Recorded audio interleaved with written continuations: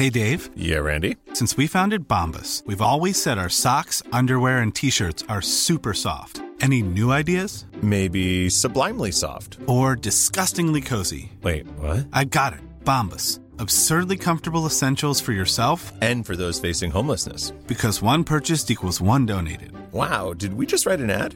Yes. Bombas. Big comfort for everyone. Go to bombas.com/ACAST and use code ACAST for 20% off your first purchase.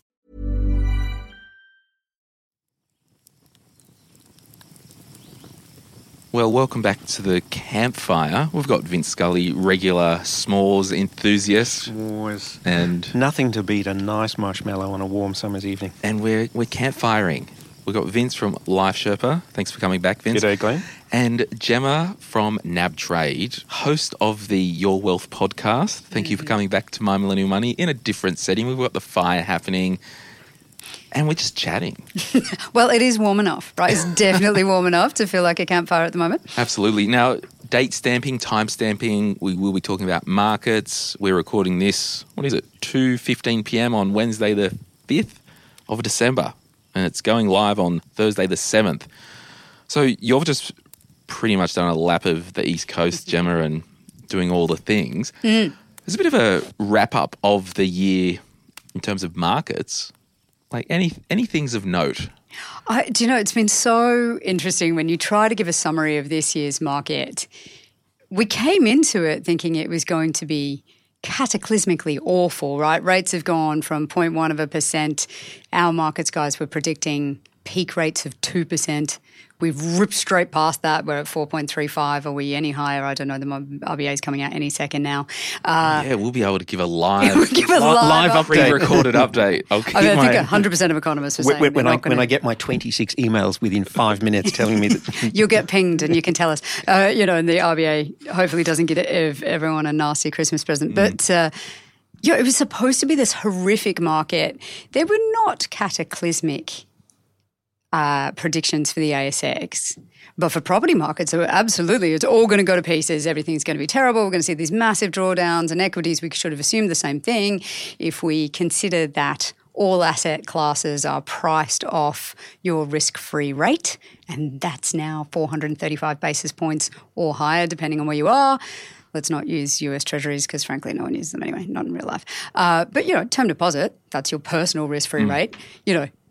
Everything should look pretty rubbish compared to that at the moment. The market's dead flat for the year and yields are incredibly strong. ASX dividend yield for the year apparently is 5.95%. Which is pretty amazing for the ASX 200 given a lot of it is iron ore. Banks, I get. But 5 is probably a historic average. 5, fair enough, but you go 5.95 plus franking. It blew my mind. I had to check the numbers multiple times thinking I got it wrong or, my eyesight was going or something. But it doesn't take too much of a price correction to get you from 5 to 5.95. But we haven't had the correction either. Like it's flat. It's certainly behind after inflation, but, it's not terrible. No. It's not what we were expecting in January.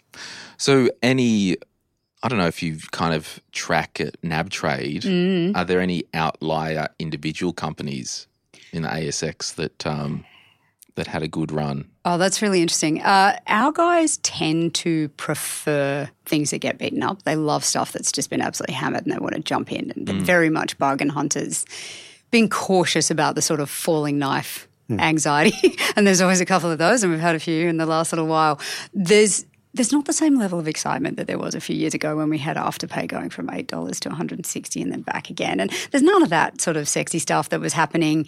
There was lithium for a bit there and everyone was all over that and loving it. Now they're a bit over it. So it's been if I look at what our investors have been doing, it's really concentrated now. It's really shrunk from sort of, there'd be 50 stocks in the most traded very frequently. Now you're down to 10. It's quite boring. People are trimming at the margin or they're picking things up on a little bit of weakness. There's just not that same appetite. But the VIX is under 10 at the moment. Like it's so low. It's a really, really boring market. Boring's harsh. But, it's a really stable market. Let's call it that. And how mad would you be? Because was it Block that bought Afterpay? Yes, it was. Was it Square at the time and now it's Block? Was it Block and now it's Square? Anyway. Yes, I think Square became Block. Yes. And imagine what they pay, like 100 billion? $130. $130 was the original sort of get-in price. Yeah. And the bit that I love, and I feel, and I hope many of you are these people, almost all of our holders sold it. They didn't wait for the transaction to complete. They sold it out between $120 and $130. And it stabilised at that point for a couple of months. Like, you had plenty of time to make that call. Isn't that rule number one of trading? Buy the rumour, sell the fact. But look, this was, it was on the table. So there wasn't even a rumour. It was great. This is going to happen.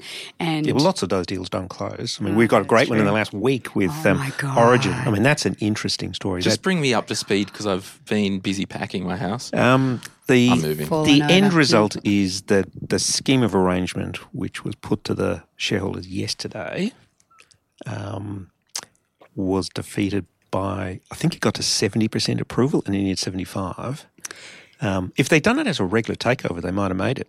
Aussie Super's got, 17, 18%? That's a big holding. It's a big chunk. So a and scheme it's of gonna be arrangement. difficult. So a scheme of arrangement was always going to be hard to get up at 75%. But a straight takeover could have worked. It's been really interesting, and we were sort of in conversations over time and just watching that. But talk about rumour, like it was in the paper every day. It was unbelievable. I mean, I could not, like the AFR notifications. I reckon all yesterday it was just Origin. I'm like, I'm busy and Come a long way since it was Boral Energy. So you touched on lithium, right? I don't know if it was Alan Kohler the other night saying, because lithium was this next thing and you got to get onto it, but now every bastard's just opening a lithium mine. So the supply and demand curves, like it's I'm telling you, they're opening a lithium. A lot of announcements. A lot of announcements happening. It's a really interesting one. I like it because it gave people something to do. Everyone's got a bit of trading fund money. You see it all the time. There's a bit that people are really happy to be active with. And they were the sort of big, strong players. And you could see Gina kind of throwing a bit of money at stuff. So Pilbara Minerals and Liontown are both in our top 20 stocks, which I find fascinating, right? For relatively small companies. For your customers. For our customer base. By trading volume. By value. By value. Yeah, just holdings, just the value of holdings. And that's kind of amazing, right? Because you've got banks in there, Macquarie and CSL and, all your top 20 real names. And then you've got these two companies. Pilbara Minerals, fine, that's reasonably large. Liontown is teeny tiny. And then you look at the average holding size. It's not 10 people, it's several thousand people, but they bought that thing super cheap because the average holding is enormous. It's infinitely higher than the average holding for any of the banks, for example. So they have just let it run and done super well out of it. So it's been fun. Isn't that just a function of retail investors, that the average trading punter goes with the fads? I actually have completely the opposite view. And I used to work in advice, so I came to this with a view of what people do when left to their own devices. And the one thing I've learned from watching what people do, and this is hundreds and hundreds of thousands of people, so there will always be people at the margin, right? There's a bell curve. You've got everyone in the middle. You've got super active traders at one end, and you've got people who've got a BHP holding from 1972 that have just been sitting there forever, and everything in between. But it is a bell curve. There's a big chunk of people in the middle who tend to behave the same way, and that is people who conscientiously choose to invest their own money under their own research, whatever that research may happen to be, pretty carefully. And I think the one thing I've learned is people are not stupid and they don't like losing their own money. They are not going to throw it at stupid stuff. And so I do. I'm not in that part of the bell curve. We got the question, particularly during COVID. The regulator was coming to us going, we've heard about Davey Day Trader and the wild stuff in the US. How bad is it? Like, how bad? Show us what you've got. And we were going through going, people are buying the ASX 200 ETF. They're buying the big four banks. There was an 80-20 buy-sell split during COVID. People threw money at the market. They were so excited to buy it at a massive discount, but they just bought stuff their mum would have told them to buy. It was really conservative. I was blown away. And 90% of them, and young people more than older people, buy and hold. They were not trading at all. So there was a little group of people at the margin who were trading their lives away. But the vast majority of people buy and hold, really conservative. ETFs have gone from 4% of our book pre-COVID to more than 10 now.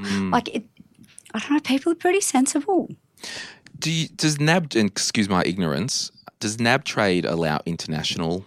We do. So what's your insight?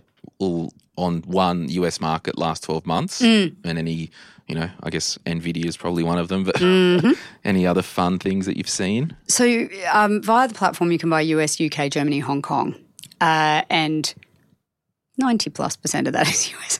Let's not pretend. Yeah. It's pretty much all US. There's a little bit of, there's a bit of Hong Kong. People are interested in getting into your Barbers and your Tencents and whatever, but you can buy them in the US also. And so I wouldn't be able to tell you that there's a larger holding in Hong Kong directly than in the US, to be honest. But probably my favorite random data point is that Tesla at one point was our 11th largest holding across all assets. Okay, that's fascinating. Get this. They reckon if Tesla carved out their supercharging network as a business, it would be a Fortune 500 company in its own right. Yeah, wow. And it's because, and then secondary to that, I think it was just this week, actually, a couple of days ago, I was listening to a political podcast in the States, and they were saying just this year, Tesla Model Y, they produced 300,000 units of Tesla Model Ys, where like GM, the next biggest one, was like 3,000. Apparently this is my random data fact from Twitter, so I have not validated Must be true then. Must be true. There's a guy who runs car dealer guy. Anyways, that's his handle. And just sort of extraordinary facts about the US car market. It is quite interesting, and particularly as an indication of the health of the US economy, the amount of – are you looking it up now? That's so funny. Well, I'm fact-checking my own 300,000 because it does sound a lot. But it does. So his data point was there are more Fiat dealerships in the US than Fiat sold in the last 12 months. That's harsh. That was pretty crazy. I think they might have got to that point in Australia too. Yeah, they're not. But I mean, the interesting thing about the US this year, the story that gets the big story is the Big Seven, the seven companies, the Magnificent Seven. But most people have forgotten that in the last 12 months, 3 large banks failed in the US. Now, hundreds of banks fail over the period in the US, but 3 in a clump. And nobody remembers it 9 months later. Yeah. Or 6 months later. It's not that long ago. I was talking to a Bond guy this morning, and that must have been riveting. Well, part of the reason I was doing it was because we're getting more and more questions from people going, I'm super keen to get a defensive fixed income allocation to our portfolio. Can you talk about it? And then they look at the performance of bonds and go, well, that doesn't look very defensive. It was off 10% last year. How does that happen? And I'm like, for the vast majority of people who would never dream of putting money in bonds in the last 15 years because returns were so dreadful, yields were so low, why would you bother? The idea that they could be so volatile is really confusing, so we were just doing that conversation. Okay. Well, you know how you find the bond trader at a party? How? Don't worry, they'll tell you. So I was going the other way, which is Michael Lewis wrote Liar's Poker. Yep. It was his first book. And the worst thing, and being a bond trader was the super cool thing in the 80s when he was there. And the worst thing that could happen to you was you got put on the equities desk. Oh. And I love that. It makes me laugh. So it was always and there would be 2 things that would happen to you if you were really failing as a trader. You would get moved to somewhere rubbish and you would get put on equities. So it was when someone was doing badly, they'd yell at them, equities in Dallas. Oh, I was going to say, the Frankfurt equities desk must be the... Equities in Dallas. That was the worst thing that could happen to you. Okay, get this. This is so flippin' wild. October 2nd, 2023, in the third quarter, this is all cast from the Tesla website, Investor Relations, we produced over 430,000 vehicles and we delivered over 435,000 vehicles. Model 3/Y, they delivered 420,000. That's extraordinary. I'm not a car person, so I'm a bit like... But I mean, you can't walk around California without getting hit by a Tesla. No. Can't walk around where I live either. Yeah. Well, put that in perspective. We sell 1 million new cars in Australia. Right. But I think the whole thing was, compared to the incumbents in America, your GMs and Fords. Absolutely. They're doing nothing. And far out. And I mean, I'm like, what's your take on electric? Because I've got a view, and I'll just... Yeah, I don't think the tech's ready yet. And they've got to stop putting those stupid big screens on the dashboard. Like, give me a proper temperature knob. Don't make me page through 10 pages of menu to turn the temperature down in the aircon. Yeah, I don't know. Is that because we're old, though, and we grew up with knobs and dials, and kids who've grown up with phones where everything is touchscreen, they'll be cool with it? But think about it. If you're driving, you can reach down and go, yeah, that's the knob, without looking. Oh, that's how I feel. But I'm just wondering if we're old and that's the problem. Screens? Well, I don't know. I just put my car's just set on like 22, 23 climate control. I don't ever touch anything. It's all automatic. Why are you touching knobs, Vince? Don't answer that. Well, actually, most of the problem is keeping Kate away from the channel switch on the skipping. But yeah, through all that to say, that's crazy. It is crazy. But interesting, the time in dealers for electric cars has blown out massively in the US. So the time in inventory on the showroom floor has blown out massively in the last 3 months. Do we know if that's for all cars or just electric vehicles? I think it's predominantly electric cars. Interesting, because I think this car dealer guy, and I'm using him as the only data point I have on vehicles in the US, but was pointing out it's much more difficult to get finance now. There's a lot of sort of economic factors more broadly that are playing into this interesting downturn, because in the US it seems that like buying cars like buying a house, right? Like you borrow and it's a big thing. What's it say? RBA raises cash rate by 2%. Nah, joking. They've held 4.35. So all right. There you go, everyone. You heard it here second. It's 2 days old, this episode now. So, I mean, we're sort of drifting away from cars a bit, but sticking on the interest rate note, I mean, our interest rates are below the US by as much as they are normally above them. So Australian interest rates are 1% below the US at the moment, I think. A little bit less, but yeah. Where typically there would be that amount above US rates, which partly explains the 65-cent dollar. Rubbish Australian dollar. So back to the US for a moment. NVIDIA, I was just going to look at, so there is obviously still a huge microchip shortage. Some VW models, new ones, they're not putting blind spot sensors in because of the shortage of chips. Interesting. How wild's that? My car doesn't have a blind spot. Like, why do You are a blind spot, mate. So NVIDIA is really interesting to me because it was one of the first international stocks that found its way into our portfolio, despite the fact I had no idea what it was or what it was doing. My husband... By our, you mean the Dale fortune? Yeah, indeed, which it's not... I don't have my husband's surname, so even more confusing. But hot tip from one of his funding mates. Let's put it that way, right? Passion project for both of them. This guy comes from tech background. He's like, you got to put it in the portfolio. And he was always like, you got to look at our NVIDIA. It's amazing. And some years later was like, oh, it was quite a good one, actually. I'm going to give you a bit of credit for that. So it's been there for a while. But it does feel like one that it took quite a long time for the rest of the retail base to come to. There were a lot of people who were super hot on the stock quite a while back. And then it's become... big news, sort of headline news, I guess, in the last couple of years. 12 months ago, it was at 146 Australian a share, and it's at 455. That's savage. Yeah, no, it's been extraordinary.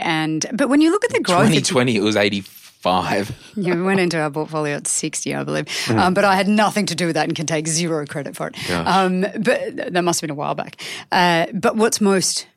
fascinating about it, and because I was doing a market update literally minutes after it came out, but they did their third quarter or whatever it was and beat expectations, and expectations are insane for this company at the moment by 10-15%. Like just smashed expectations, and yet the market didn't move much. Like the price didn't move. And you're like, oh, so they weren't really your expectations. They were clearly much higher than that, right? If the price doesn't move, it was already factored in. Wow. Yeah, and this is the whole thing with investing. Human nature, like I want to open up my thing now and buy it. But no, don't. You idiot. Just pump your IVV because I've got a fair bit of exposure there anyway. I don't know what percentage of IVV it is, but it's probably quite a chunk. It'd be 5 or 6, wouldn't it? So my husband works in the industry, and quite often I overhear his presentations and he overhears mine, and it's quite helpful. You get sort of a different data set. You don't have a Chinese wall in your dining room. Neither of us is doing anything that requires a Chinese wall. It's nothing secret going on. It's all public information. But he was saying that the Magnificent Seven are 27% of the S&P 500 now, which is crazy because when I was talking about it, a couple of months ago, it was 24%, 27%, even and more people get concerned about finances being 27% of ours. Yeah, no, we're pretty cash compared to the US. I'm really taking it easy. When you've got 500 stocks in your biggest market to choose from, I mean, obviously infinitely more than that, but in your biggest index to choose from, and we're just going to give nearly a third of it just to 7. They're the only good ones. Here we go. But remember, that's 27% of 60% of the world. I could be wrong. I think it's closer to 70. Last time I looked at Misky World, it was 70% US. I nearly died. And I do wonder how many people go and buy Misky World thinking they're getting a diversified portfolio and then they're like, oh, I just got a ton of NVIDIA and a bit of Microsoft. Okay, it is 2.99 NVIDIA of the S&P 500. That's 3%. Yeah, a little bit less than what I thought. Apple is at 7.2. Oh. Microsoft, 7.2. Amazon, 3.4. So, okay, here's a question. Hypothetically, if you could only buy Amazon or Microsoft and hold it for the rest of your life, which one would you be choosing and why? I would go Microsoft. I don't like Amazon. Although, sorry. Apple, sorry. Oh, an Apple. Sorry, Microsoft or Apple. Oh, Who I would go. Holding? Yeah, that's and interesting. Why? I use Apple all the time, but I would prefer Microsoft. In complete random data point, again, there is a very, very major fund manager in Australia who came on a webinar on our platform pre-COVID, so 4 years ago, and one of their slides was that Apple will cease to exist within 10 years. What? It may have been within 5 years. It's incredible. True story. I'll go and find it for you. Please. Yeah, I mean, they do seem to I'm not saying I agree with that, but that's what they say. They do seem to have fallen into a bit of a innovation slump compared to what you would have picked Apple as 10 years ago. I reckon. And Microsoft seemed to have hit a bit of a sweet spot, with the whole AI and Azure and the whole cloud thing. I mean, that's like I'm choosing Microsoft only because of the enterprise Azure. Like, I have seen commentary that Microsoft missed the whole smartphone revolution. Like they completely missed that, and they are 100% determined not to make the same mistake with AI. That is. Don't you remember the old Microsoft phone? Do I? Never bought one. Let me put it that No, way. I never bought one, but there was one. It was a Nokia phone, I think. Right. Yes. Didn't they buy Nokia? Not sure. But the whole thing with Apple, right, I reckon their only play is to get iPhones into other markets. Yeah. How many more other markets are Well, there? India. is a China big and one. India. China, they put a massive limit on it, and so that when the share price fell recently, it was because they said that they cannot be owned by government officials in China, which doesn't sound like that big a deal, but 60 million people can't own one in China. Is there 60 million 60 government? million government. Yeah, that was the most fascinating part of that. right. Yeah. It's just Wow. unbelievable. So that was if you see a little. And is that Apple because the Chinese Communist Party's tin hat back to America vibe? I think it's a bit of a It's probably just geopolitical payback vibe. for- Yeah, a it's bit payback of a- for Huawei. Yeah. But Because the Indian market's an interesting one. That the reason iPhones struggled in India was they didn't have dual SIMs for a long time, and so that they find there was some reason I don't quite know what, but Apple refused to do the dual SIM thing, or couldn't do it, or it didn't fit, or something, and so that's why they didn't make it in India. But now they do with these eSIMs. Well, I've got an eSIM. I don't use a normal one. From at least the iPhone 11, because that's the one I have. It's got a dual SIM with the eSIM. I wonder, was it that they needed to have two physical SIMs? Well, was that before the problem? eSIMs came, there was Yeah, physical right. SIMs. Yeah. And of course, Yeah. most Indians, for some reason, have multiple SIMs. I don't quite know why. There's some cultural You thing. need one for your side piece. Is that the thing? Maybe. Or your job. Or your work. That's a good one. To call the Tiffin Waller. So, but this is the whole thing with iPhone, right? Since they got their knuckles wrapped for, remember they had that thing where 10 years ago they were slowing them down after a couple of years Battery with the life battery and all this that stuff? Yeah. Like either it was a actually true thing and it was a software thing, or the battery tech is better, like that, as well as every year when a new model comes out, no one notices or cares because it's pricing's extraordinary now. Oh, back when you could buy one for $600 or $800, you'd be like, I would upgrade. Now we look at this like $1,800 to upgrade a phone. I'm like, I don't need whatever that is. But the one that you got 3 years ago is still fine. Yeah, it's still really good. I do know, again, back to the tech fundy, who some years ago was talking about the reduced turnover rate of iPhones. Several years ago it went from 18 months to 2 years, and then it increased from there. They made them too good. The planned obsolescence isn't working. So what did the S&P do the last 12 months, price-wise? Oh, God, I presented on this morning and it escaped my memory. I know that if you strip out the Magnificent Seven, it's roughly flat. Yeah. It's up like 3%, but I can't remember what it is with the 7. Well, would be 20, wouldn't it? Well, to September 30, it's up 20.8 or something. And you were saying that was year on year? Yeah, so 12 months to September 30. I suspect it would be less than that now. I'll get my phone and I'll have a look at my presentation from yesterday. That's so bad. Let me see. Which goes to your point about, pick a date. You can sort of prove most things by picking your time frame, which is why we say the past performance is no guarantee of future performance. Oh, yeah. And but it's a good guide. Forecasts also aren't going to help you much, I have to say. Having been looking at forecasts and then just seeing how incredibly inadequate I haven't said this for a while on the podcast, but this whole past performance isn't an accurate indicator of future performance. There's one asset class where it kind of is. Ooh. What's that? Do you know, Vincent? Cash? No. VC stuff. VC stuff. You mean private equity funds? Do you mean the fund is more likely to perform, or do you mean Okay. I've got $1,000 and I've got 1,000 different investments. Of them, one of them is going to be really good. No, the funds. The fund more broadly. Interesting. Yeah, because effectively, say in Silicon Valley or whatnot, the big funds and the VC funds that have been around for the longest, they get first bite of a heap of the cherries.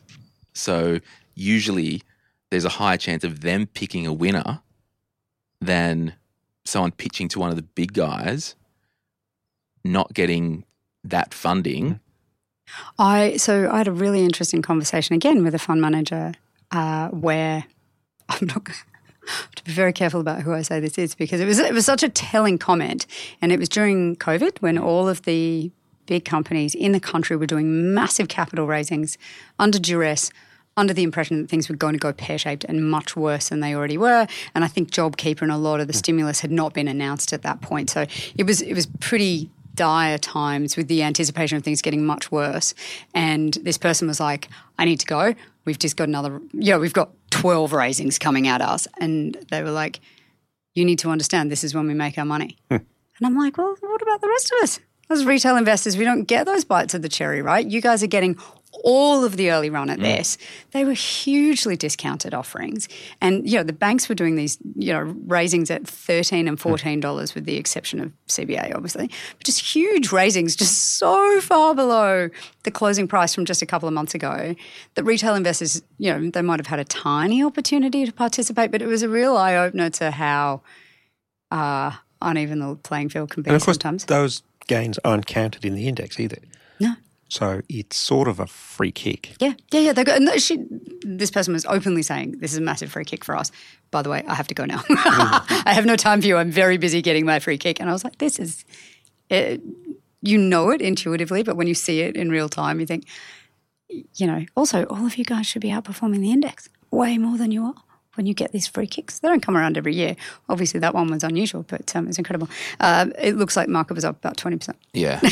And the reason I can't remember it is because I didn't put a number on my chart. I just showed a chart. Self-inflicted, sorry. Yeah. But it is quite interesting that, it feels like it was a really choppy year looking back.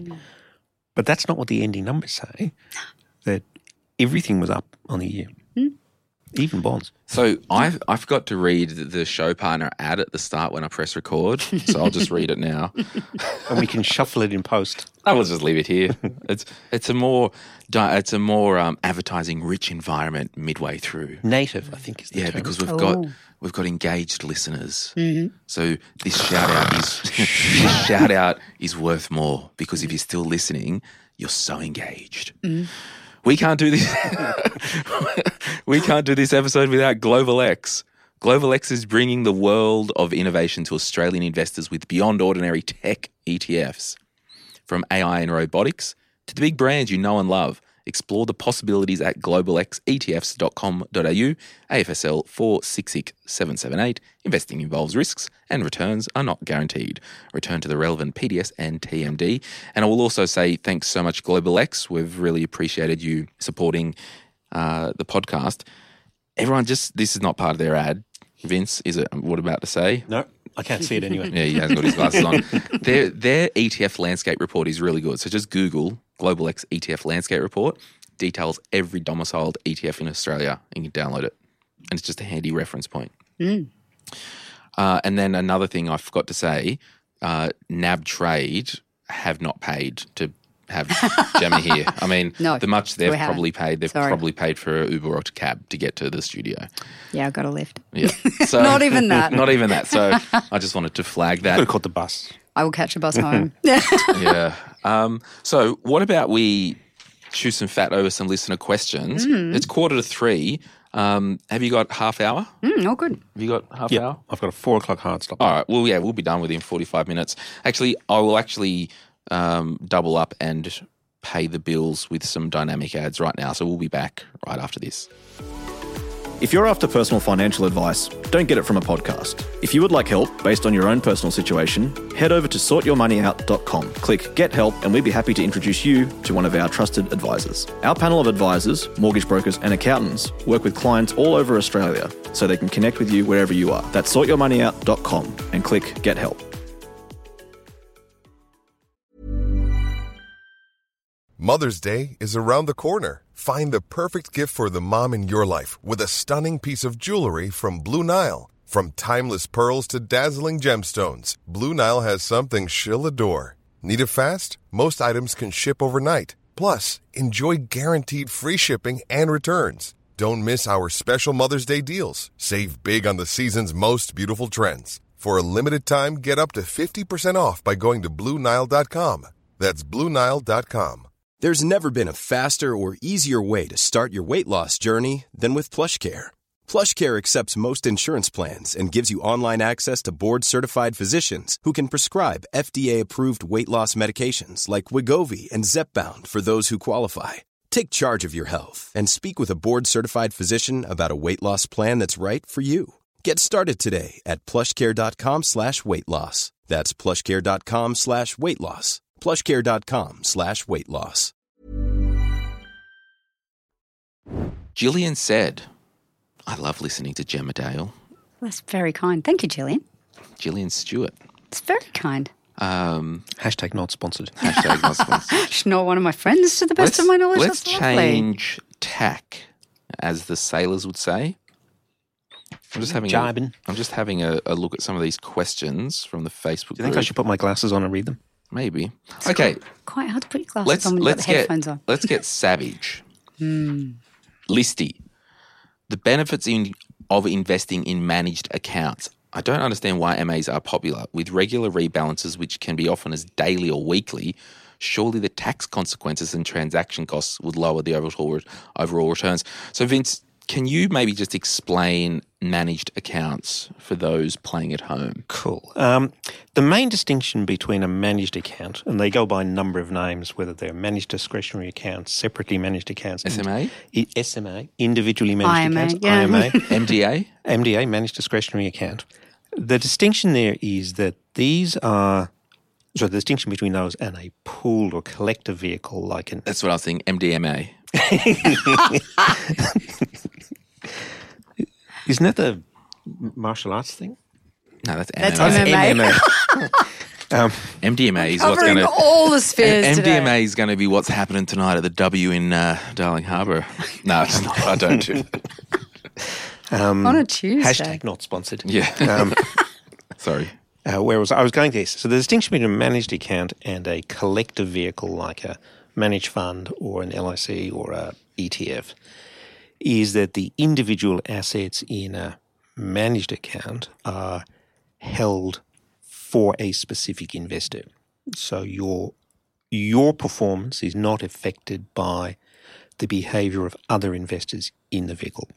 So if you're in a managed fund, for example, and there are... let's do it. The three of us were in a managed fund and we both had $100,000 in a managed fund. So if Glenn wants to buy his MDMA and needs some cash and goes, I want to sell my units, then the manager of that pooled assets has to sell the underlying assets to pay Glenn out, and that could trigger capital gains tax. On Vince and Gemma. Well, in the pool of assets, and by the time that capital gain gets distributed, Glenn's gone and lying on the floor of his bathroom at the W Hotel. Whereas that's slightly easier with a ETF, but with a managed account, Glenn's behaviour has no impact on my tax or Gemma's tax. Gets a little bit more complex where you're holding ETFs or managed funds in a separately managed account. But the point of a managed account is they're your assets and somebody else is managing for them, and you are indifferent to other people's behaviour in relation to the assets, the membership of that account. Can I add something to that? Just because this came as new information to me, and I should have known it, but it was a big surprise, that particularly if you have an advisor, if that advisor holds or doesn't hold, it's yours, right? But you have a series of managed funds. You've got a portfolio of managed funds or equities or whatever it might be. So you've got 20 different assets in it. And they change their view on something and want to change your portfolio. They need to give you a proper statement of advice or recommendation, a documented recommendation to change that if you hold all the assets directly. If it's an SMA or an IMA or an MDA or whatever we want to call it, they can just kind of send you an email going, we've changed the underlying assets of this portfolio, which doesn't sound like a big deal, but I am aware of scenarios where a business has changed their view and said, we want to go from unhedged to hedged, and we're going to change several thousand clients and several 100,000 portfolios and underlying assets, and we're going to have to document every single one of those and send all of those clients documentation, reviewing their scenarios, explaining why we gave the advice, all these sorts of things for something that the client is probably totally cool with them doing in the first place. I trust you to manage my portfolio and hedge or not hedge. I don't really care that much.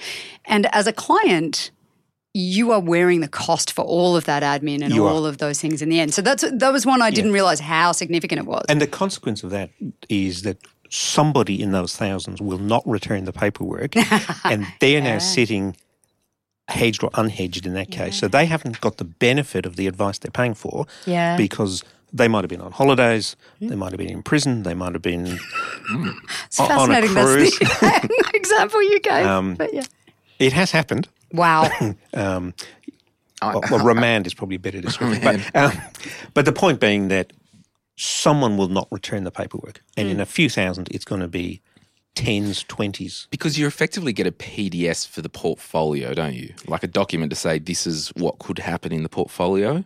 Yes. So generally you're effectively entering into a mandate. Yes. If it's there's some subtle differences between an SMA. SMA and IMA sort of are similar, and then MDAs are slightly different. But broadly, you sign up to a investment mandate and the investment manager does that, which is sort of what you do when you buy an ETF. So if you buy or even ASX 200. You buy an ASX 200, what you're actually buying is whatever the ASX 200 is from time to time, and the manager deals with that as S&P change their mind. So, which they do every quarter. And we like to imply there's some science behind it. I like that you say well, there is, but there's also a bit of judgment. Yeah, it's which obviously is way why you more want to qualitative element than you'd imagine. Is anything truly passive other than my apathy for life? Choice of an index is an active decision. Exactly. But so getting back to the the point about that. The other big advantage of a managed account is that you're not buying into other people's capital gains. So when you buy an ASX 200 ETF, and this is worse for ETFs than for managed funds because the holding period's longer. So if you buy STW, for example, which has been around for 20 years, like a long time. Yeah. So you've got to think their first parcel of BHP that they bought has got a very, very low cost base. So you're buying it at net tangible assets, which ignores embedded capital gains. So you're inheriting a potential future capital gain. And you don't do that in managed. So if you have a managed fund which holds a managed account that holds BHP, your BHP is bought the day you put the money in. Yeah, well, you're buying a portfolio model rather than... Yeah. Correct. Yeah. I mean, so you should assume with the ETF that they're not going to sell BHP on you wholesale, right? There's trimming at the margin. Well, they could do when if it got taken over by a UK... Oh, I mean, what happened with Westfield? Yeah. If you look at the year that Westfield left the index when it was bought by who bought it? Unibail? Yeah. Yep. So Westfield was 10% or more of the REIT index. They only bought the international part. Was that? Yeah, but it's so down-weighted in the index that there was massive exit. Afterpay would have had a similar impact when Afterpay was taken over and delisted, not on the S&P 200 anymore. So these big parcels can happen where you get a big exit. Event, a significant event, So, but I mean, how pure do you want to get? Because you have the professionals, quote unquote, unquote unquote, whatever, who for their clients are like, we only do individual model portfolios, direct equities, we only do self-managed super. It's like, how pure do you want to get? Well, I think you want to be as pure as fits your purposes. Yeah. Because and just touching on it, I was reading something the other day, the whole you've got to get a CHESS-sponsored broker. And that's such a beat-up. My whole thing is, and NavTrade's in the room, but whatever. My whole thing is, if you've got your little investment portfolio of $3,000 or $4,000, $5,000, and you're going with this broker because it's just CHESS sponsored, if you are so pure with that and you want to hang your hat on that, you better make sure your super is in a self-managed super fund. So I've got to comment on this just because one of the guys in our business was in a scenario where he had to wind up a non-CHESS sponsored broker on behalf of clients, and he said you have no idea what they were trying to do and how difficult it was and how badly the customers lost out. And I say that also because there's a number of brokers in Australia that became extremely popular over the last few years when broking went mental, right? Like everyone was buying shares directly, everyone opened an account for the first time, all these kinds of things. A handful of them are obviously not CHESS sponsored, it's all public knowledge.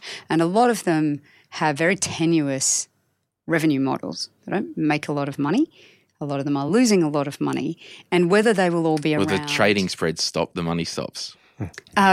There are quite a few of them where I can tell you openly there's no way they're making money on brokerage, so they must be making money somewhere else because if you're charging less than $10 a trade, you are losing money on every trade. And so then you go, okay, well, how else are you making money and all these sorts of things? Or have you, because you're not CHESS sponsored, found a way to outsource those costs to somebody else, those sorts of things. But I do look at that scenario and go, there will be brokerages that go under or get taken out by somebody else, and that's obviously the business model. If you get taken out, theoretically, that business that takes you out is sufficiently robust to be able to manage a transition so that nobody loses a ton of money and knows where their stuff is. I just think... But if it goes under, you're in real trouble, right? So I know the $5,000 doesn't count for much, but when you're young and you only have $5,000, you don't want to lose it. So I kind of... No, but a lot of people that might have this $5,000, right, and they'll hang their hat on, I only do CHESS because it's so pure, you've probably got 40 or 50 grand in your super fund. Yeah. If you're so pure in your life, why is your super on custody? Yeah. And of course, if your HIN-held asset is a ETF, well, someo's holding the underlying asset. That's right. On custody. Yeah, So there's a lot of other elements. So there are some, the big stories that people talk about, BBY is a very recent-ish example. I've checked myself every time I say recent, because some recents are like 20 years ago. That was the Babcock. Burdett, Buckeridge and Young, Right. it was I was originally. Babcock and Brown. Ken Roswell the tennis guy was the Right. See, or his son. Was it him or his son? It was a Rosewall anyway. But that wasn't just a brokerage business, And that's why people and get it was knickers in a knot. it was the intermingling of prop trading and Debt. I see a lot of these scenarios. Or what was the now, other? though, What right? was the margin lender that wasn't a margin lender during the GFC? Went spectacularly belly up. The deal was that you effectively paid for your leverage by lending your stock out. What was it called? I don't know that one. I don't know. But it went spectacularly belly up in 2008. I don't think we were involved in that, which makes me feel very good. So, like, for Didn't come across my example, desk. With advertisers, like Sharesies app were a sponsor on the show, and hopefully I can do more with them in the new year. I don't love new startup tech like me advertising them because there's just, and they've got 6-year track record. They're huge in New Zealand. Aren't they the second biggest broker in New Zealand? Yeah. Like it's. So I don't think you qualify them as a startup. No, but they're Australian arms, 2 years old, but it's fine. I got an email just 2 days ago. Hi, Glenn, we're XYZ, the latest and greatest and whatever in investment apps, coming soon to a phone near you. We're looking to disrupt the world of investing and offer up an easy, intuitive, no-brainer way for Aussies to get more in their pockets. We know anyone can build wealth and it's not reserved for generational wealth, so blah, blah, blah, blah, blah. Would love to work with you to reach your community and help them grow more money. We're not launching till February, but would love to look at a long lead collaboration as well as some more targeting messaging as we launch. Can you please send through your rate card? Thanks so much, blah, blah, blah. This is what I wrote back. Thanks for your email. Our advertising packages start at X, 15 grand, whatever, don't care. Just saying. I mean, whatever. I'm out here making money. But before I thought podcasts were free. Yeah, but before we get to that, this is what I said. We would need to know some more info on the startup. Who is behind it, their track record, compliance framework, if there is any public info on funding and backing, etc. I mean, I probably won't take their money, even if they say Jesus has returned to run the company. You know what I mean? Like, because it's... Business was great at business, Jesus. I don't know if it was his thing, kept giving stuff away. Well, maybe if I wanted to build my table, but... water into wine. He could do that. Yeah, that'd be a good business. So, yeah, I'm just hyper vigilant with the brands that we promote. And like me, I don't have any money on chess. It's all on custody. Because in my life, the lack of paperwork year on year and the consolidated tax reporting, hallelujah.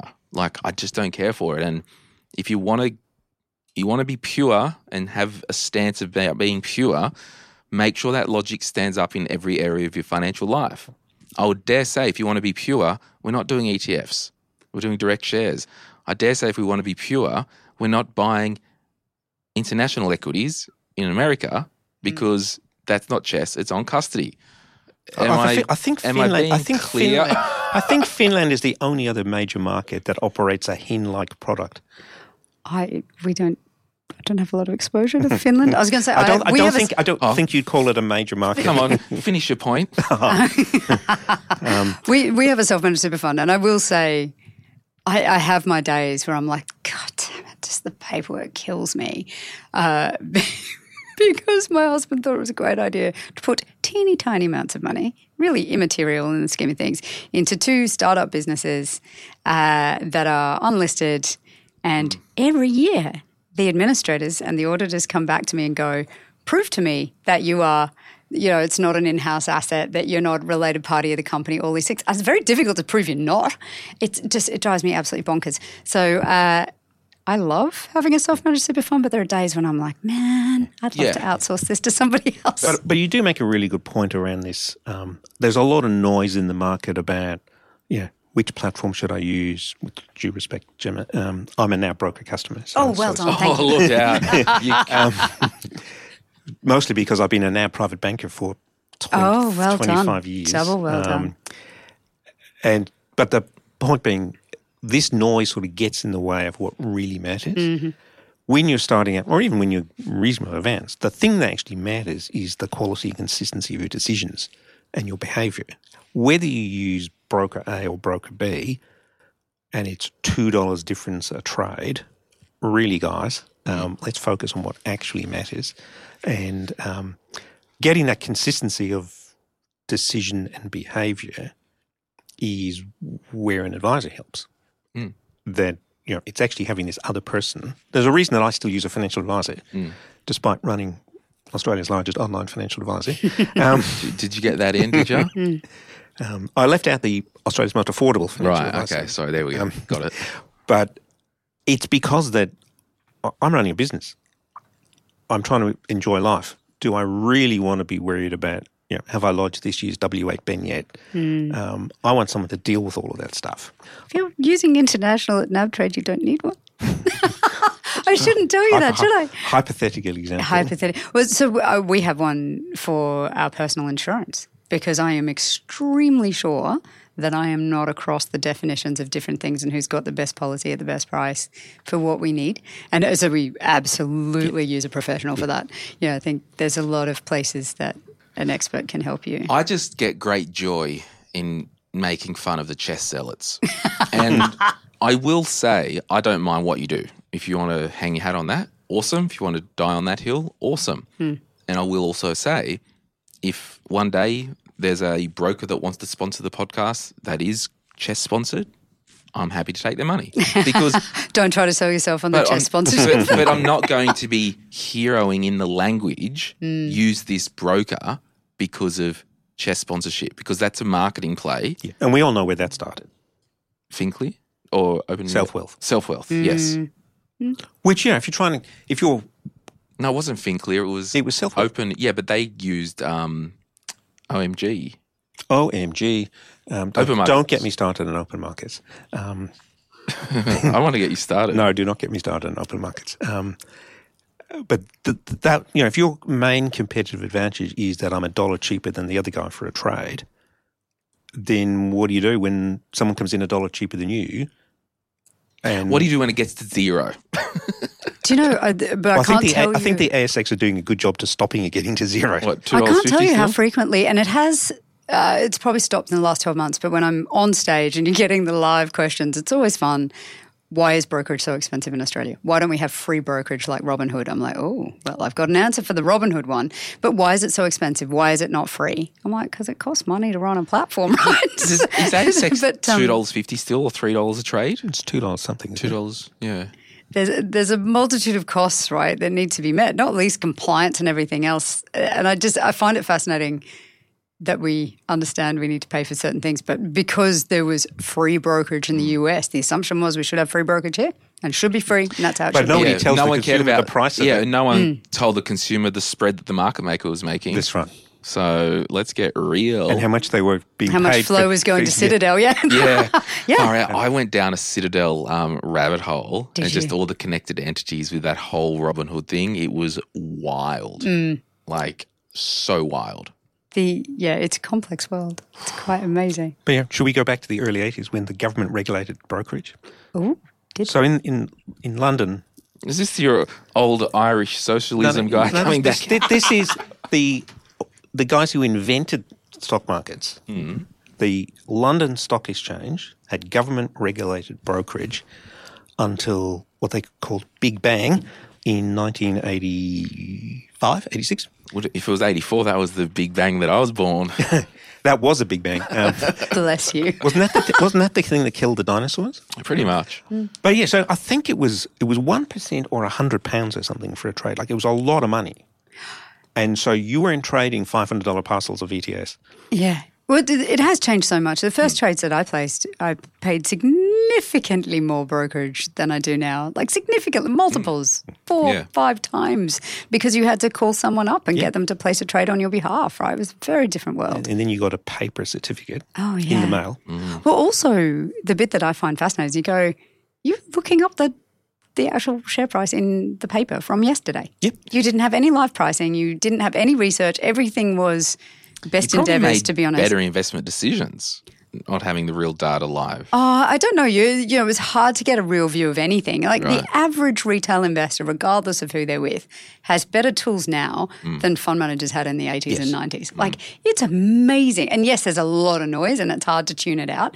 But I do think, because we do focus on all the minutiae and maybe you can do this a little bit better and that a little bit better. I think, God, there's stuff we have access to now. And it's true in all areas of our lives. But particularly true when it comes to investing, you've got product solutions that are so clean and easy that take away all that anxiety about what to do in the first place. If you can't make a decision about what to buy, you can get yourself an ETF. Solved a lot of issues. But you can do it online. You can do it on your phone. It's going to cost you next to nothing, a sandwich and a milkshake, that one. It's You cannot get a milkshake for the price of a trade.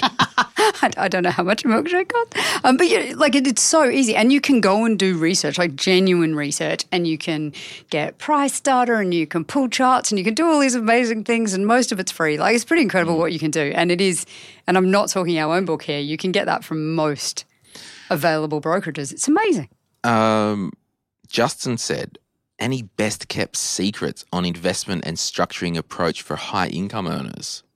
Now, I don't know if there's best kept secrets. I mean, if you're not in the money world, maybe it might sound cool.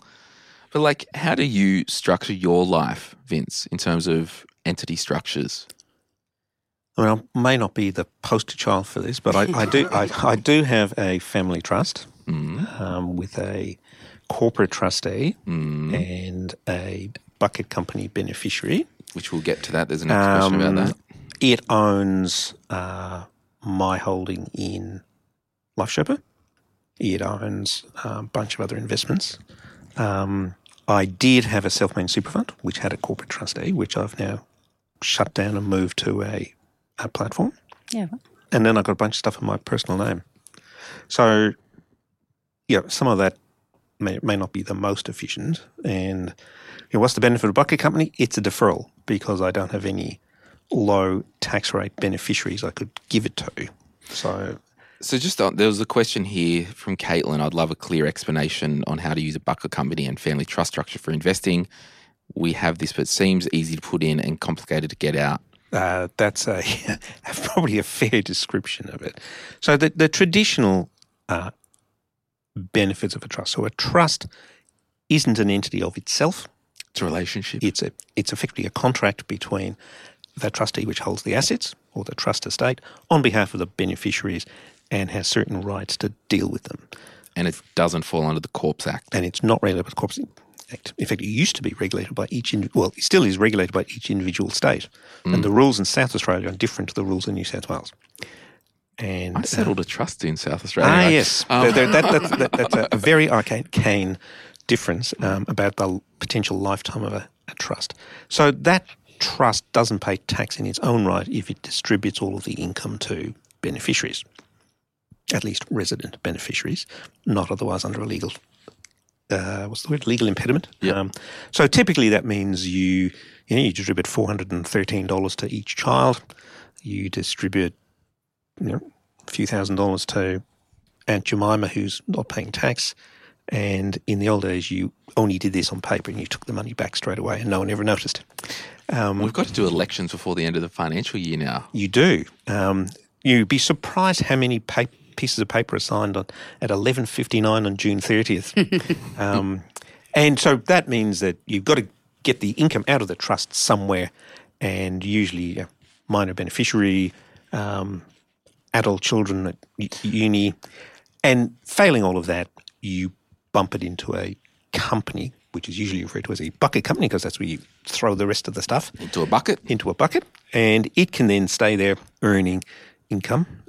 Companies, of course, don't get the capital gains discount, so you don't really want to be distributing capital gains. If you back up the truck for a sec. Back the truck up. For example, if I'm hypothetically on the highest tax rate, so basically 50-cent coin, I give away for every dollar I earn. For my situation, a bucket company means when I distribute income from the trust, the bucket company earns that income, but is taxed at the company tax rate of 25 or 27. I don't think that applies to investment companies, does it? Do they have to be active businesses? I don't actually have a bucket company. Yeah. But the problem is... either way, 30% is less than 50% where I'm from. Yep. However, as you said, if we had a bucket company that owned an investment platform, NAB Trade, because we want chess sponsorship, clearly, and we made a solid gain, there's no CGT in a company structure. So you don't want the company making capital gains. And then, of course, it is just a deferral. So at some point when you want to spend that money, the money's got to come out. How does it come out? It comes out as a dividend. Fully franked. Because you've already paid the tax on it, and you top it up. After you retire. So the longer you leave it in there, the better. But Glenn, you make a perfectly good point. Well, what am I going to invest it in while it's in there? If I'm going to be paying 30% tax on my capital gain, well, maybe it's not such a saving after all. And don't have your bucket company the same company as your corporate trustees. It's really, really, really bad idea. Yeah. And, so the big advantage of it is if you've got a extended family with lots of low taxpayers, you can spread around. But as I used to tell to all my clients is, do you want to give 100%? Do you want to give 100% to your adult children, or do you want to give 47 cents to the tax office? I know which one I'm taking. So I have this which one? incredible I'm example. sending it to Canberra. Yeah, an example by UPS where if I have to. a family nearly lost everything in this scenario where they had this in place for many decades. All the family were involved. Some of the children were not aware that they had been receiving distributions and dividends for many years and chose not to try to claw it back at a later date. But one of the these are very adult children in their 60s, right? Wasn't the Reinhardt... the Reinhardt. Smaller sums, right? Smaller sums. Similar concept, though. Yeah. There was a falling out between the family members when some realised how little they'd been getting and others had been happily taking what they could the whole time. There was one person had managed to have themselves named as the sole director because someone had dementia. There were all of these things. And from an estate planning perspective, it was an absolute miracle that it didn't all go to pieces. And that was a lot of people making a decision that family was worth more than money. But it was so close to losing 99% of it in legal fees. And a lot of kids are unaware. In fact, a lot of spouses and kids are completely unaware of this, that the family accountant who does the books for the family company does the accounts for the family trust and fills out all the tax returns. Here you go, sign here. And everyone just rocks up on whatever date and signs everything. Some of these people had been receiving dividends for multiple decades, and it became an issue when they realised that they were in the highest marginal tax bracket because of these dividends that they didn't receive at any point and all these sorts of things. But it was one of those ones where you go, God, you got a little bit too clever for tax purposes, and it nearly blew up your entire family and cost more in legal fees than you ever saved. It was crazy. It's so amazing to me how many bloody accountants are really terrible at maths, and they will... Someone called me the other day, my accountant said I should buy a car just to reduce my tax bill. I'm like, I would rather pay 30 or 40% in tax and keep the rest than spend it all. Like, I don't get it. A person I know who works in an allied finance field, so knows a bit about financial planning-y stuff, but not enough. They're the worst. Yeah. I admire Probably me now. I admire they're almost as bad as software bros on Reddit. Gets the dramatic deductibles because of working for a charity, right? So whatever it is. And came to me and said, I have to drive an hour each way for my job, so I'm going to lease the car that they already owned. I'm going to lease it and package it because it's so fantastic. I was like, I'm fairly sure your marginal tax rate is 19 cents in the dollar. I don't understand this strategy. Nicest way I can think of. I don't understand this strategy for you. And I was like, no, it's great. It's going to do this, and this. I was like, look, you're starting to learn about this stuff now. Can you go away, do the numbers, send them to me, and show me where the benefit is? And came back and was like, oh, God, that's a terrible idea. But had just not contemplated, if you are already close to zero in tax, I call 19 cents in the dollar, close to zero, right?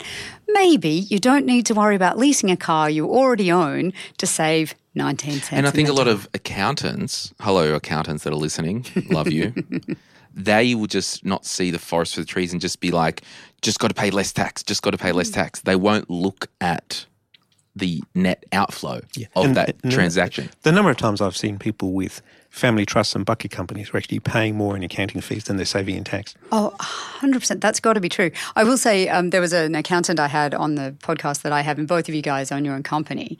I'm a salary earner, right? And so is my husband. And so our choices are extremely limited from a tax perspective. And this guy openly said, look, if you're a salary earner, there's not much for you. Here's what I'm going to do for all of my business owners. And I was like, good. Thank you for at least being open about that, because this question was, what's the best kept secret? This guy was like, there's no secrets for you.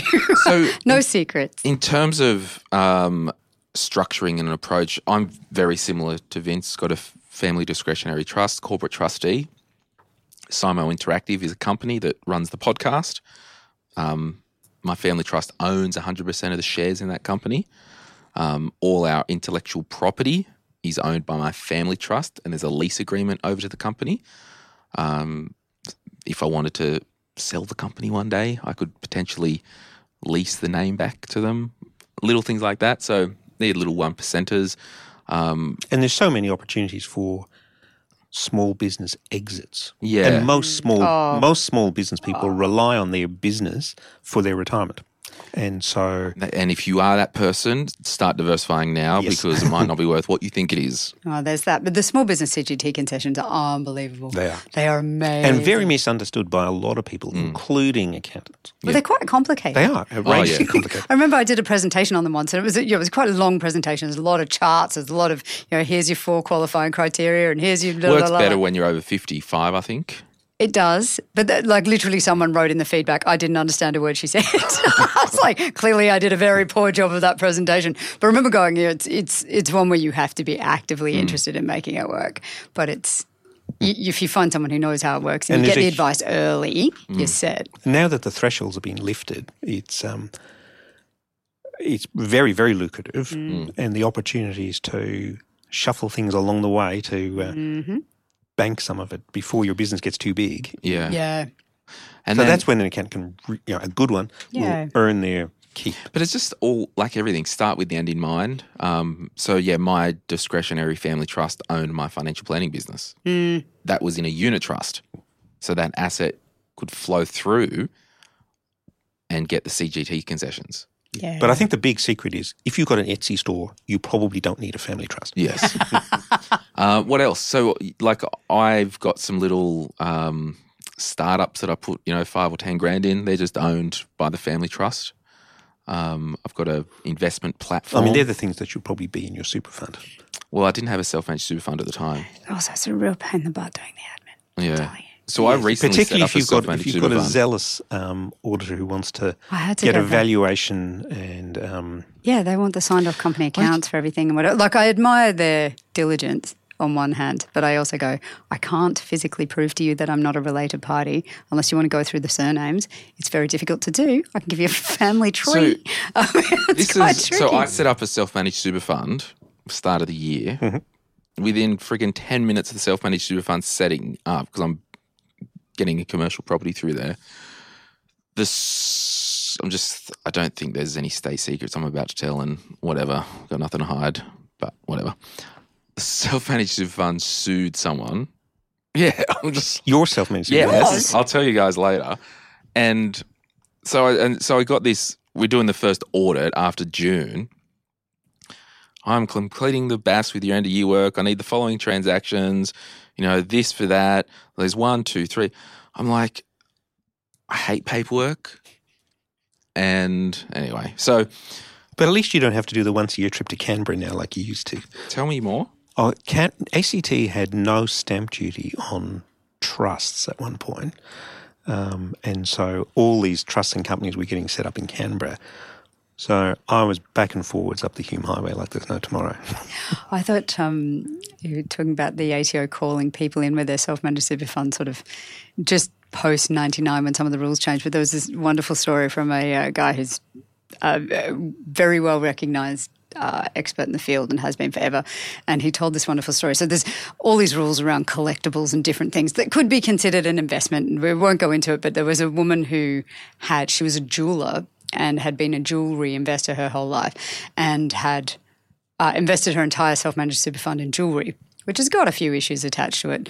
And they've tightened up the rules many times over the last couple of decades, but this was quite some time ago. And the ATO called her in and said, can you please explain to us how you secure these assets so that you are keeping them for the sole purpose of providing for your retirement? Like, where do you store these items? And she said, oh, darling, I'm wearing them. so well done. Excellent job. Yeah. There was a story went around that when they changed the rules. Don't do that, by the way. When they changed the rules on collectibles. Is it 5% now for the balance? Well, you used to be able to, people had the paintings hanging on their living room walls for safekeeping, and they changed the rules. They said you can't keep it at home. The joke around the industry was that these were the rules set up by the Catholics because it's okay as long as you don't take pleasure in it. But no, I think there was something around, I think APRA. Is it APRA that does super funds? ATO is SMSF. APRA does Thanks. big funds. Yeah.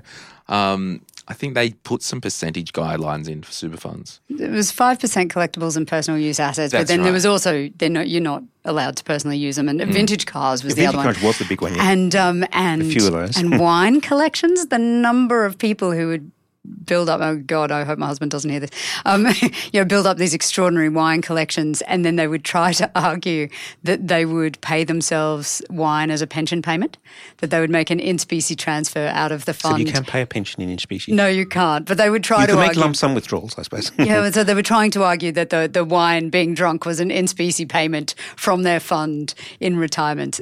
So there were lots of people trying to make some creative. You could certainly have a lump sum withdrawal of a bottle.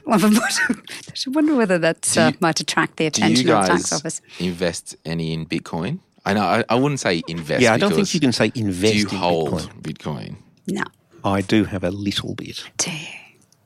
I've got some. Do you? Yeah. I did quite well. You can't be my millennial money without having some Bitcoin. I just think YOLO. my boomer money over here. But yeah, there's no secrets to. It's just get good advice. You've got to pay tax. Everyone has to pay tax. And it's more around the exiting of structures. Yeah. That is what you need to plan for. And there's trade-offs to every strategy. I always, when I was giving sort of advice presentations, would be like, think purpose. And you said this already, like, what's the purpose? Like, why am I trying to use this structure? A company's for running a business. A trust is protecting assets. Holding in your own name just gives you all the flexibility. Like, you've got different reasons for doing it. And then you want right place, right time, and then the right amount of tax. It's your third consideration, not your first. So there is one thing that I might be setting up with some other people is a unit trust to do a property. Mm-hmm. And I'm not 100% resolved yet because I can't reply to emails 3 weeks ago with my tax questions because I hate paperwork.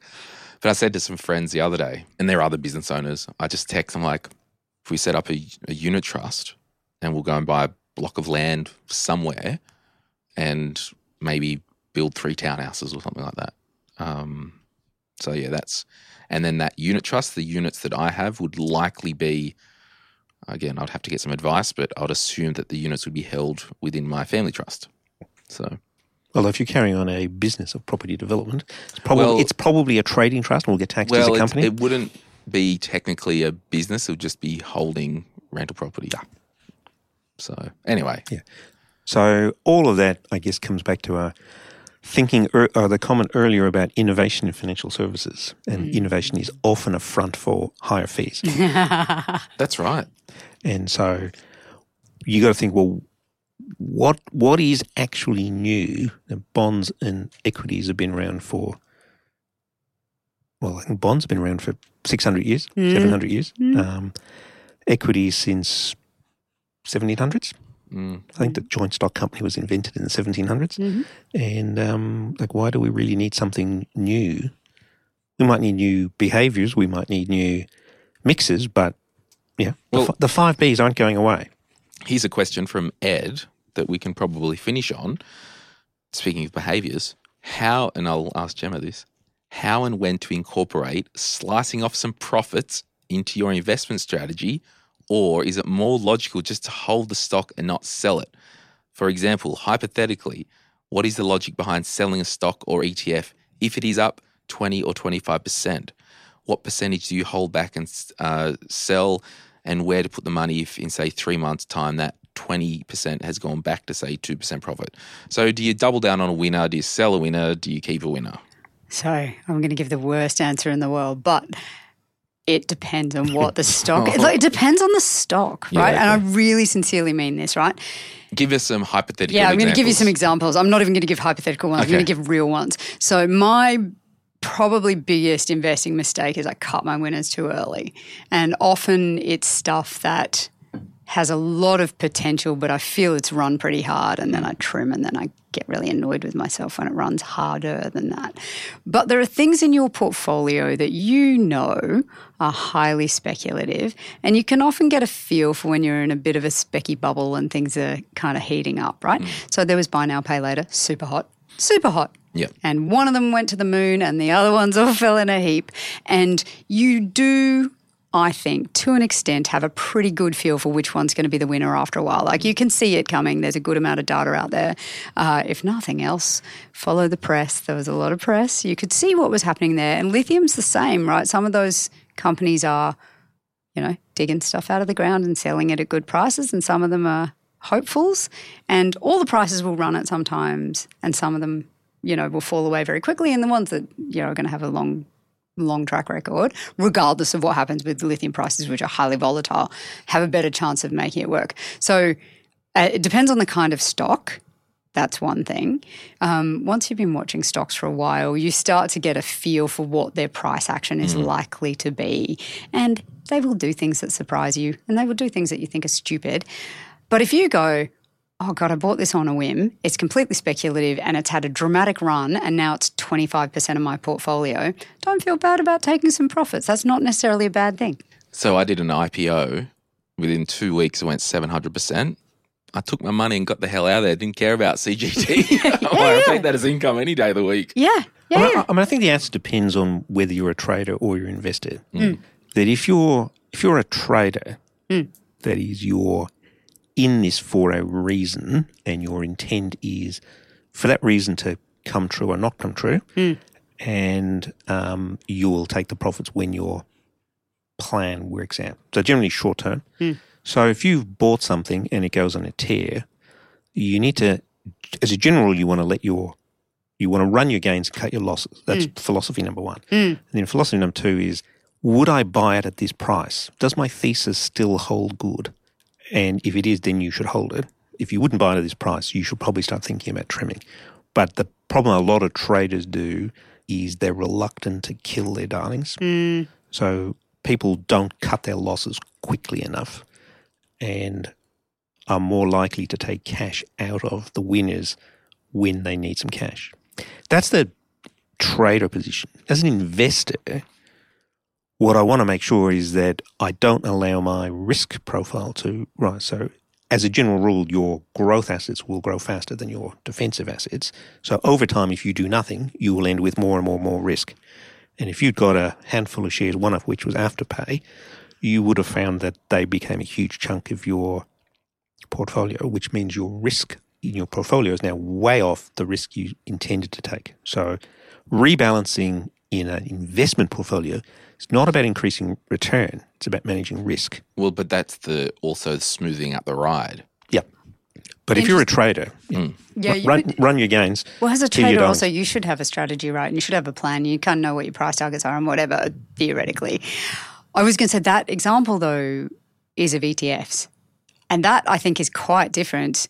Also, where are you at in your investing journey, to use an overused term? But if you're a retiree, you've got to be quite careful about portfolio allocations. If you're 25 and you're trying to build up a massive portfolio of ASX 200 ETFs over time, theoretically you are accumulating consistently. I don't think there's a lot of merit in trimming, to be honest. Like, if you're trying to dollar cost average. Well, the question is, why are you 100% in 100% equities in the first place? I mean, that's almost a ludicrous position for anyone to take because the risk return isn't there. So the difference... There's someone online that had a go at you for these. Yeah. You pathetic... So whilst your expected return is higher by being 100% equities, it's not actually that much higher, and you're taking a lot more risk. And if to get the return. And if you look at the comparison, it's not a whole % difference moving from 100 to 90, and you take a lot of volatility off the table. So what I would say to Ed, because this is very topical because I'm writing an investment book as we speak. I think I emailed you. You did, yes. So I'm going to get some quotes from people about behaviour and mindset and just sprinkle throughout that chapter. So Ed, if you had a 3-fund portfolio, you need to write down what your target asset allocation is, and we'll just say 33, 33, 33, or 34, 33, 33, 34.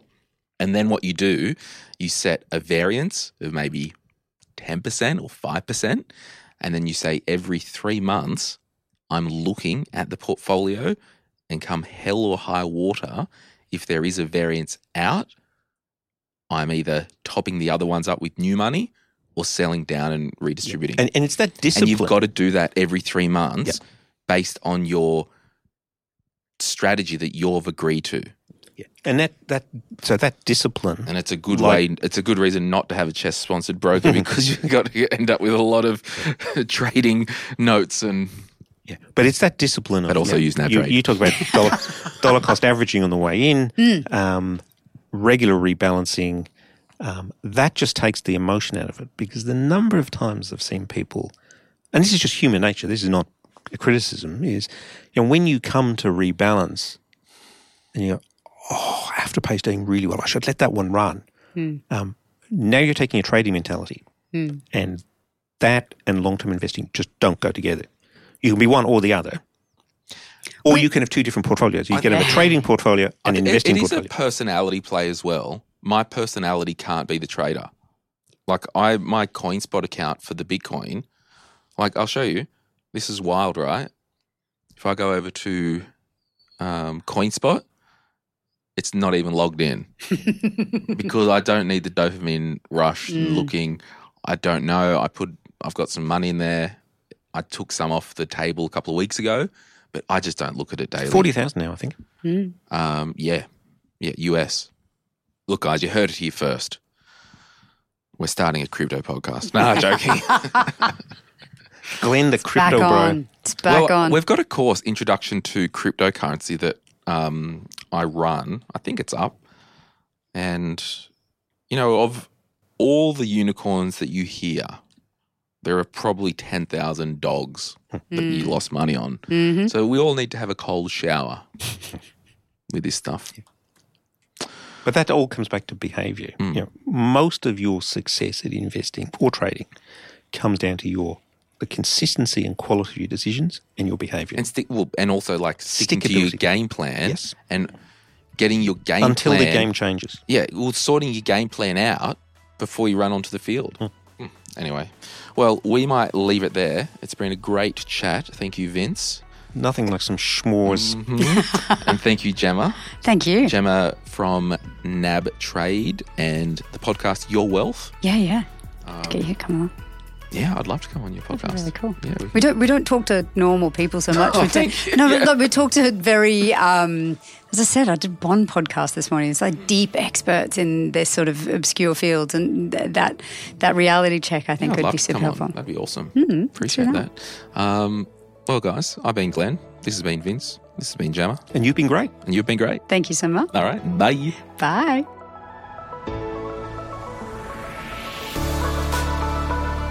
We acknowledge the Awabakal people, traditional custodians of the land on which our studio sits, and pay respects to their elders past, present and emerging. We extend that respect to Aboriginal and Torres Strait Islander peoples who may listen to our podcast. My Millennial Money supports a variety of charities, and we encourage you to consider giving as part of your overall financial strategy. If you would like some giving options, or if you're unsure about which charity you can support, head to mymillennial.money/charities for more info. This podcast is for education and entertainment purposes. Any advice is general financial advice only, which does not take into account your objectives, financial situation, or needs. Because of that, you should consider if the advice is appropriate to you and your needs before acting on the information. If you do choose to buy a financial product, read the product disclosure statement, target market determination, and obtain appropriate financial advice tailored to your needs. Simo Interactive Proprietary Limited, the publisher of the podcast, and Glenn James are authorised representatives of Money Sherpa Proprietary Limited, which holds financial services licence 451289.